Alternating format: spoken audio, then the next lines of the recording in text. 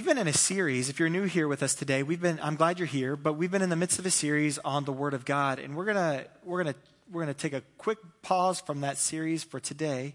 But I think it actually fits inside the series because we've stumbled in. It's almost like a little mini-series has accidentally come up to the surface. And the little mini-series that's accidentally come to the surface inside the Word of God series, I think could best be described as things that we don't like talking about. So last week I talked about adultery. So there's that. Yeah, I mean, more specifically, we talked about not committing adultery, not about adultery. That'd be inappropriate. But so we talked about not committing adultery. And today, I'm going to be talking about money. So for those of you that were hoping that we were talking about money today, congratulations, you got your wish.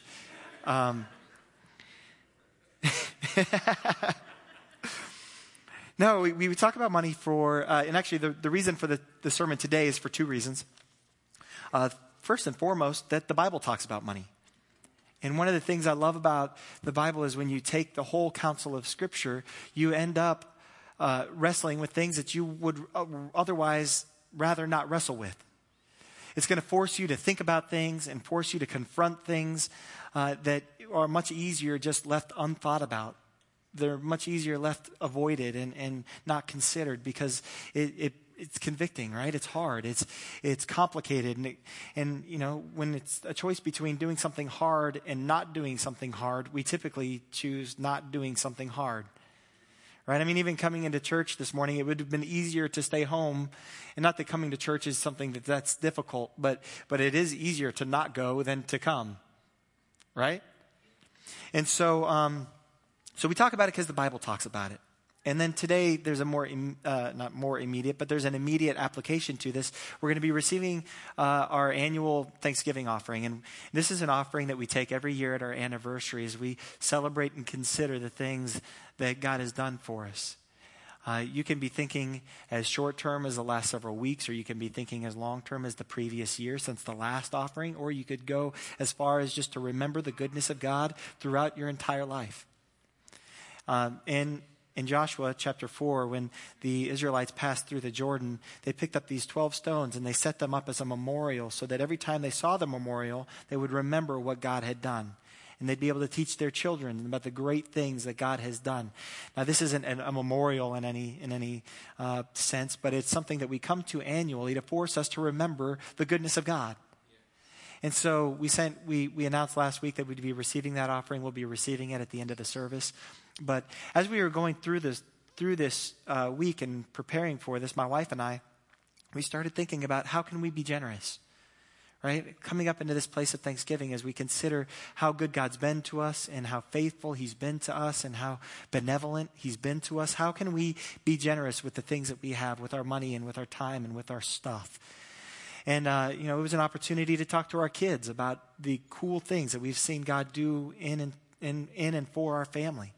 The neat things that we've seen God do through our family. The neat ways that we've seen God heal different family members. One of my daughters was healed from allergies like overnight.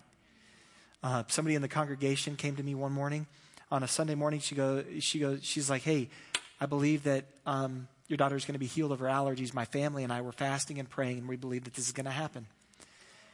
And so it was like awesome. I mean, the allergies kept us up all night. It was a terrible thing. She was on lots of medicine, and we could barely keep the symptoms suppressed. And so we kept her on the medicine. There was this moment where we all kind of felt like, oh my gosh, we think she's healed. And we kept her on the medicine. We took her to the doctor. The doctor did the allergy test, and all the allergies were gone.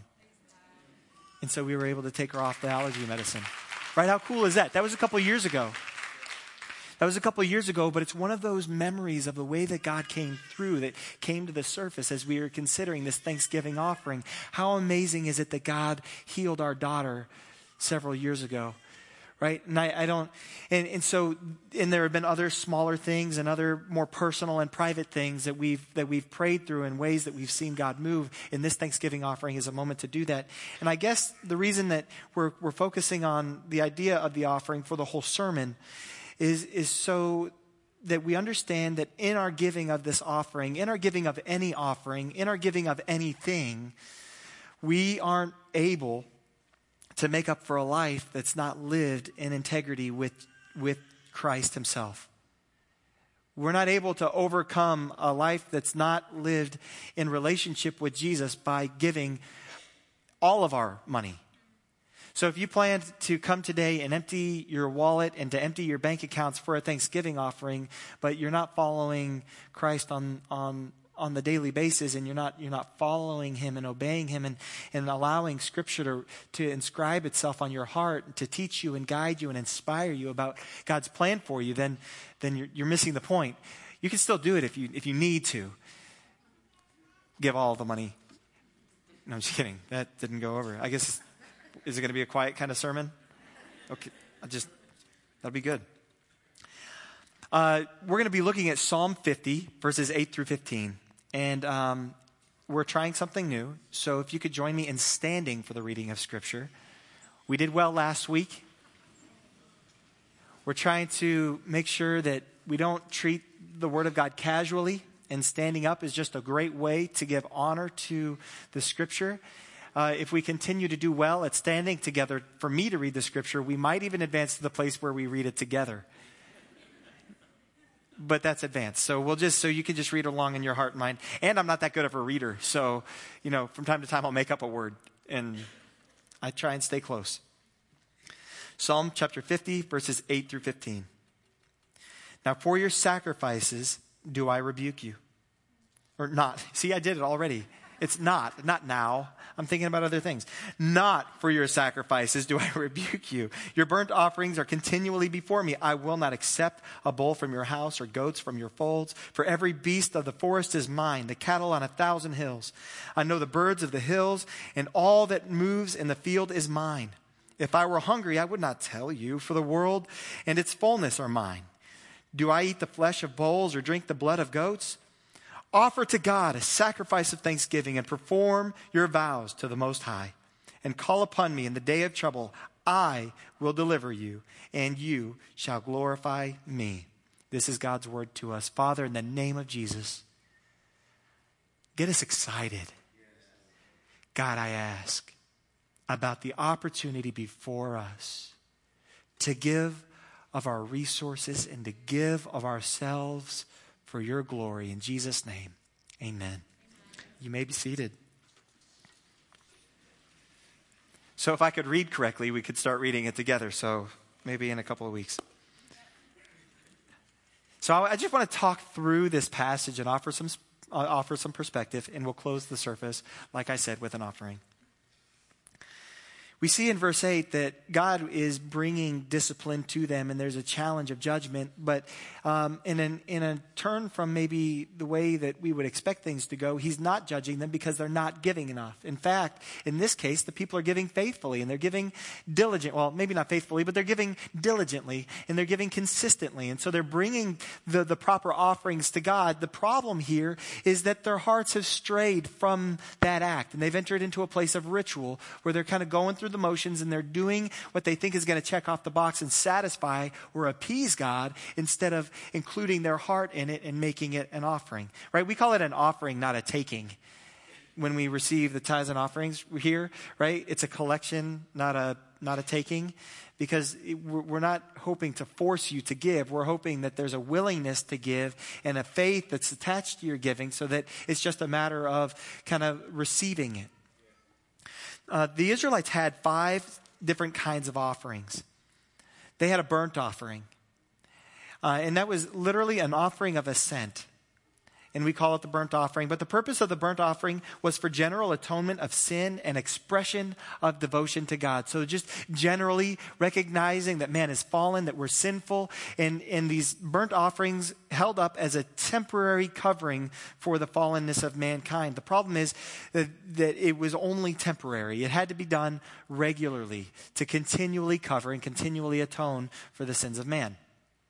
We no longer do a burnt offering because we believe that Jesus was the true and better sacrifice, and he is the complete atonement for us. And he was able to take on the fullness of sin and death and shame and guilt on the cross on our behalf. So that sacrifice has been made once and for all, and now we rest in and we remember that we are covered. So instead of regularly having to give to cover our sins, I think now we get to regularly remember that our sins are covered and forgiven. There was a grain offering. In the Old Testament, the purpose of the grain offering was a voluntary expression of devotion to God, recognizing his goodness and providence.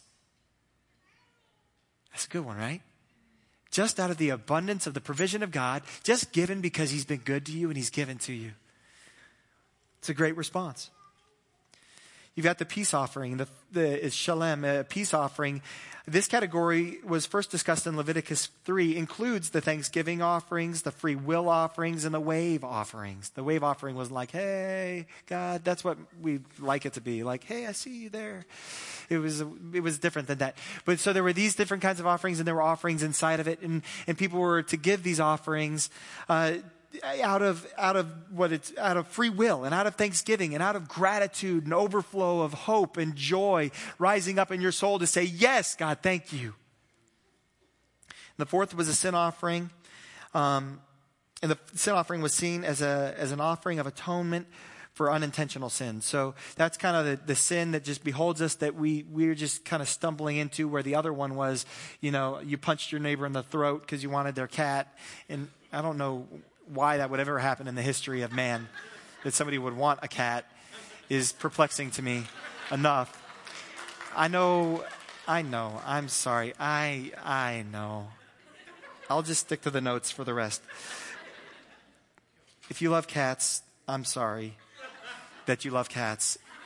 And I will pray for you up front after the service. We have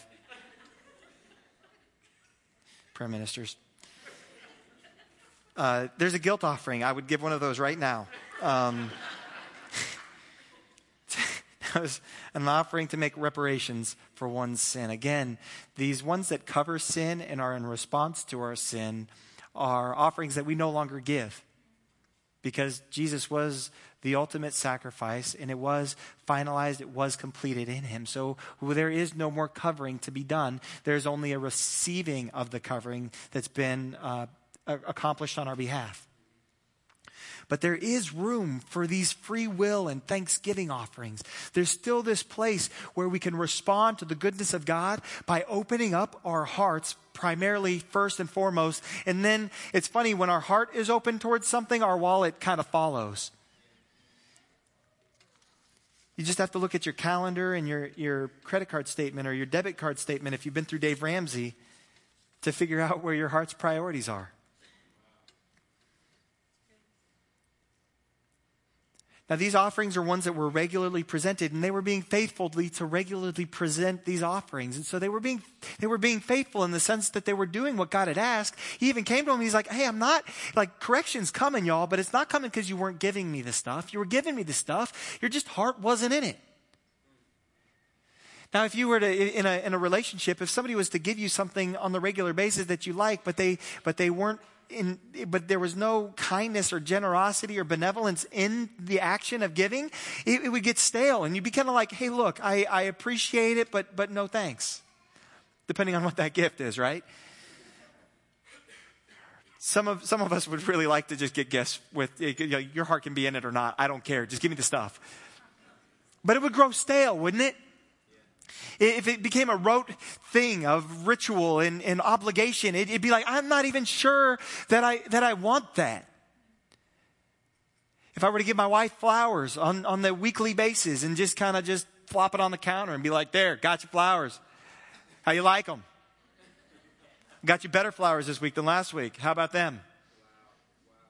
Right? It'd be like, yeah, no thanks on the flowers. Where are you in this? And it's so easy for our relationship with God to take on that kind of stale, ritualistic quality where we go through the motions of coming to church on Sunday morning and singing the songs, but not encountering and engaging the God who's right on the other side of those words. Right? When we worship, it's not just singing the words that are on the screen as an obligation or as a ritual. What's happening is we're hoping that you engage your heart and your imagination with those words so that you can experience something of the presence of God. not just talk about him. In giving to God, we're not supplying a need that God has, and that's where the scripture takes us in just a moment. But in many ways, we're supplying a need that we have. He says it this way: for every beast of the forest is mine, the cattle on 1,000 hills. I know the birds of the hills, and all that moves in the field is mine. In other words, if I was in need, you're not the people I'd be coming to. If I had need. So God is like throwing some real divine shade right there. He's like, hey, let me just make this real clear to you. Your offerings, they're sweet. And I appreciate you being faithful to them. That's great. But if I had need of anything, yeah, it's all mine. He says, it's all mine. The best you can do is give me back a little bit of what's already mine. But even what you don't give me is still mine. So it's not. So sometimes we feel like, if you got 100% and you give to God, and you're like, so I've got whatever percent left. Let's say we stick to the tithe because it's easy math. And so we give 10%. We've got 90% left. We're like, 10% is God's. The rest is mine. No, that's not how that works. It's all still His. We get to steward it all.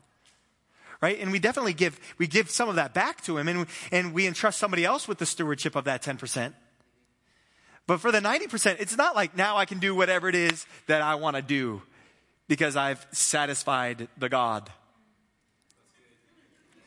I've delayed His wrath with my 10%. I've turned away His anger and His jealousy against me. That's not what an offering does. It's simply that we've given to Him some of what's His. And we get to hold on to more of what's His than we have to give to Him. To that point, I think sometimes we have a hard time giving to organizations, don't we? Right? Like, in the hurricane disaster relief, did anybody else look at the organizations and say, how do they spend the money? Right? So I'm gonna say something that I said before I was a pastor, just so you know this isn't like a new creation now that I'm like a site pastor and I'm getting rich off saying stuff like this. Nobody's getting rich off the offerings at Grace, by the way, just for the record. But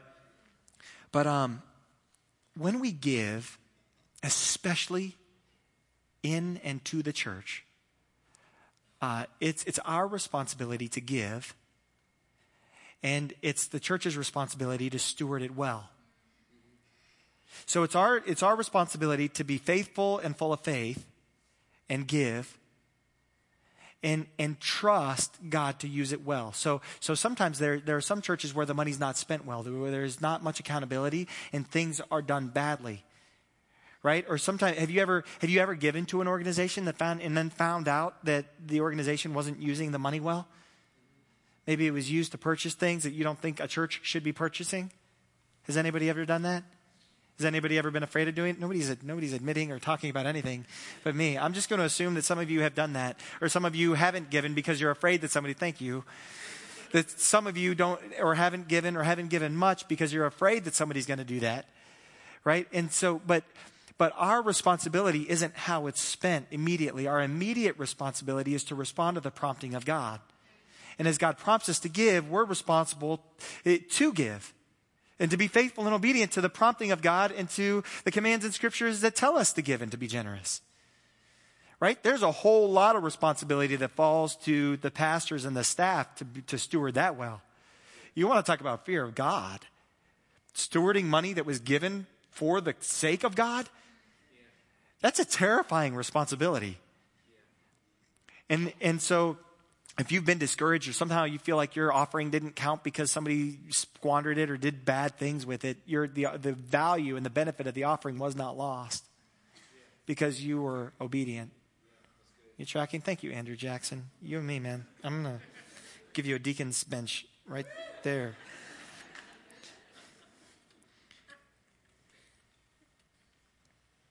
For as much as He doesn't need the offering, we do. And we need the offering for a lot of reasons. We need the offering, like I said earlier, to remind ourselves about the goodness of God and about the provision of God and about how His resources don't run out. We need the offerings to rid ourselves of the selfishness that otherwise latches onto us and that we have to drag that selfishness all the way through the office and all the way to work and all the way back from work and all the way to the bed. And then all the way up when you get up in the morning, that selfishness is back there and I just got to get mine. Giving an offering is an antidote to that selfishness that so quickly grabs onto our heart.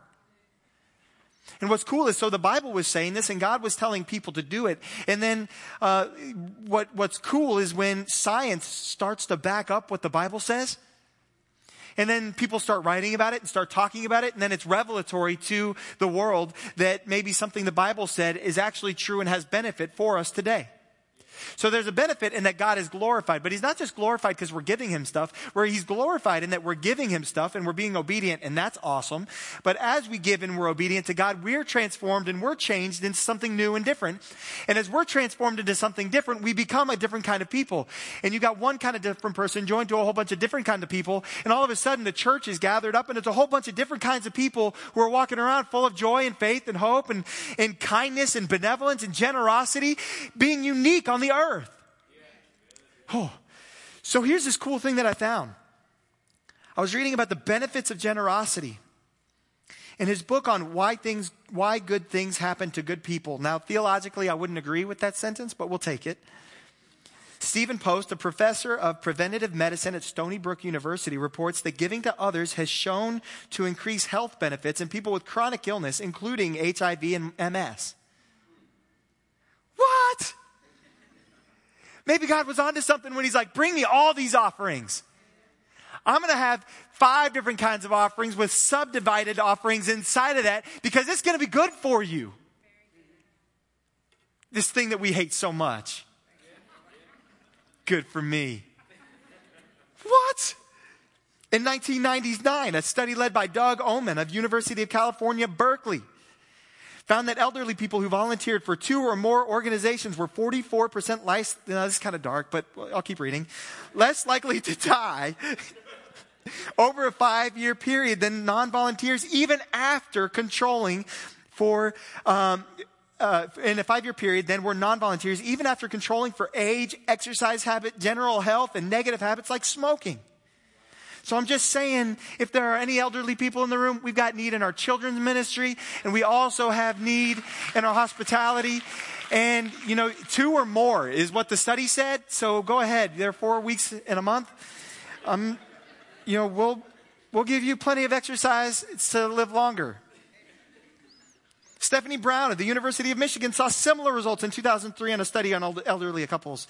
She and her colleagues found that individuals who provided practical help to friends, relatives, neighbors, or gave emotional support to spouses had a lower risk of dying in a 5-year period than those who didn't. Interestingly, receiving help wasn't linked to reducing I shouldn't have read that last part. Receiving the help doesn't help you live longer. What kind of help are they offering? Right? Maybe you receive the help, you get strong, and then you go help somebody else, and then you live longer. That's how that's supposed to work, right?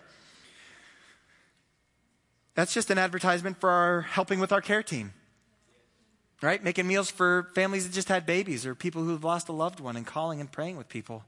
We got this listen, encourage, pray process that we like to be able to do where somebody's going through a difficult time. We call and we listen and we encourage them in the word, and then we pray with them. We can't solve the problem, but what we can do is come up alongside you as you struggle with this problem. So you see that science is going, oh, this is awesome. If you give, you're changed. It's brand new. A few thousand years ago. But we hate it so much. When I think, I want to qualify what I just read in terms of importance. So I just read these things that are extra biblical. That doesn't mean super biblical. That means outside of biblical, not the Bible. Extra. It's wow, it's super Bible stuff. No, extra is outside of the Bible. I read these extra biblical things, and they have some conclusions that I wouldn't even agree with. And so I don't look for science to. If they came back and they said, actually, hey, turns out giving's actually going to kill you. Right? Like next year they come out with a study. They're like, actually, yeah, you die at a faster rate. You die more often. I don't know how you do that. But if they said that, I would still stick to the Bible on it. Right? I wouldn't go, oh no. Turns out giving's not good. Right? I'm going with Scripture. It's just really encouraging when you find that science and psychology and all these other things start lining up with what the Bible already declared to be true many years ago.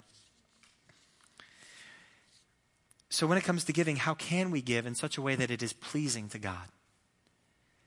And here are the three encouragements from the end of this passage. Offer to God a sacrifice of thanksgiving and perform your vows to the Most High, and call upon me in the day of trouble. I will deliver you, and you shall glorify me. We need to give with thanksgiving. We need to give with thanksgiving, just with gratitude. Thanksgiving in the United States is a holiday once a year. And we stir up as much thankfulness as we can, and we try not to fight at the dinner table, and we try and make people remember something that they're thankful for, and then we get past it as quickly as we can because Santa's coming. Right? And the Lions are playing, and they need to lose. Again, for tradition, there's a 6-legged turkey on TV that we got to watch. And so let's get this over with. Enough Thanksgiving already. Let's have Christmas. Enough gratitude. Let's go get stuff. Right? So it's a day dedicated. It's good. I'm glad there's a day dedicated. Better than having no days dedicated. But in the life of a believer, it should be something, Thanksgiving should be a way of life. Gratitude ought to be something that we experience and think of on the daily basis, not just the annual basis. But there are moments in our calendar where we do highlight Thanksgiving to maybe bring that to pinnacle and give us opportunity to participate in it. That'd be like just giving somebody you love a gift only on their birthday. Right? Maybe most of us do that, actually, I guess. This is why it's so quiet. But how cool would it be, just like, let's go into a hypothetical world. How cool would it be if somebody who loved you gave you a gift tomorrow just because it was Monday? Just because. I mean, it'd be pretty awesome. We ought to give with thanksgiving. Then we have faithfulness. Keeping our vow to give to God. You know, those moments where like, God, I'll give you everything I'll give you everything. And then we get into it and we're like, well, it's not as much as I felt like it was, so I'll just hold on to it until I get more. No. Give. The studies show that if you don't give when you have little, you don't actually give when you have much. And that's proven time after time after time and study after study after study. So if you make little and you're waiting till you have much to give, don't do that. Here's an opportunity to flex the right muscle, because if you don't give with your little, you're not going to give with much. Another time that science and studies and social research affirms what the Bible said. We need to give not only just with faithfulness, but I think we need to give with faith-filledness. And that's where we have an expectation that it's going to be honoring and pleasing to God. And as we give to Him, we know with great confidence that He will deliver us in the time of our need. You know, because sometimes really giving is like, oh, wow, if I give this, I'm not going to have the retirement plan that I think I need. But it's an opportunity to trust and be secure in the fact that He's the one who's providing anyway. Now, I'm not talking about being reckless, but I am talking about being full of faith. That God can make up more than this amount that I'm giving. That this is just seed sown into the God who's provided everything anyway. Who's leaving me with a greater percentage to keep than to give away. Well, not really keep, but to use. And then there's one last thought, that sometimes we can't see past a single offering. But in that moment, God sees generations that are going to be impacted. And so as we bring our tithes and offerings, as we bring thanksgiving offerings, as we bring to God out of love and gratitude and devotion, things that are close to us and things that are important to us, and we lay it at the feet of God, generations are impacted in a lot of different ways, because we're transformed, so we'll parent and we'll teach and we'll train and we'll make disciples differently. So that's number one. But number two, when the next generation, not just children, but college students, high school students, when the next generation looks at us giving radically and giving freely and giving fully of ourselves, full of faith and full of gratitude and trusting God in the midst of it, they get to set their eyes on something that's different than the rest of the world and enter into something instead of just having to create it for themselves. WAMU, that's 88.5. on your dial. It's not an advertisement for them. I just wanted to highlight them because this week they had a testimony drive. They had like a testimony service all week long where people were calling in. And ushers, if you could go ahead and get ready. They were having a testimony service all week long. And people were calling in and sharing about the way that its public radio had benefited their lives, how it had influenced them, how it had made their life better, how it had made them more grateful. And it, people were saying like, it keeps me busy on my drive, or it's news that I like because it has different perspectives, or, like I just like calling into radio shows and hearing my voice. And, so people are calling in and they're sharing all these reasons that they love 88.5 but they weren't asking people just to call and say how much they love it. They were saying, hey, if you love 88.5, if it's changed your life, we want you to give to this. And people were responding in faith, saying, I'm going to give to this, and I'm going to give to this because I want the radio station to continue, because I like what's already happening here. I feel like if the world can respond to a radio ad by saying thank you with their money, we can at least do that much to our God, who's given us far more than news, who's given us far more than stories. He's given us far more than just information on the drive and keeping us busy on a drive. We have in every moment that we offer, every moment we're prompted to give, we have an opportunity to say thank you to God for the great ways that He's cared for us and He's provided for us and He's secured us and taken care of us. And that's what's before us today with this offering. And so it's not about how has Grace Covenant Church helped you, though we hope that Grace Covenant Church has been a benefit to you. That we've helped you fall more and more and more in love with Jesus, that your heart is stirred with affection for Christ, that you know more who you were created to be than you did before you started coming around and being a part of who we are. That's the hope. And so, but if you oh gosh, if you're just excited about what God has done and you're willing to give. Now, look, what's cool is there's no percentage on this. Nobody's gonna take a roll on this. And so if you can give, you can give. If you can't give, you can't give. But we want to provide this opportunity to give. And if this is a surprise to you, if you just found out like right now, and you're like, oh, I didn't realize that was today, or I didn't realize you did that, I need some time to think about it. Think about it. Awesome. Take some time and remember the way that God has moved on your behalf, and take some time and reflect on that and ask God, hey, God, what's an appropriate response for me?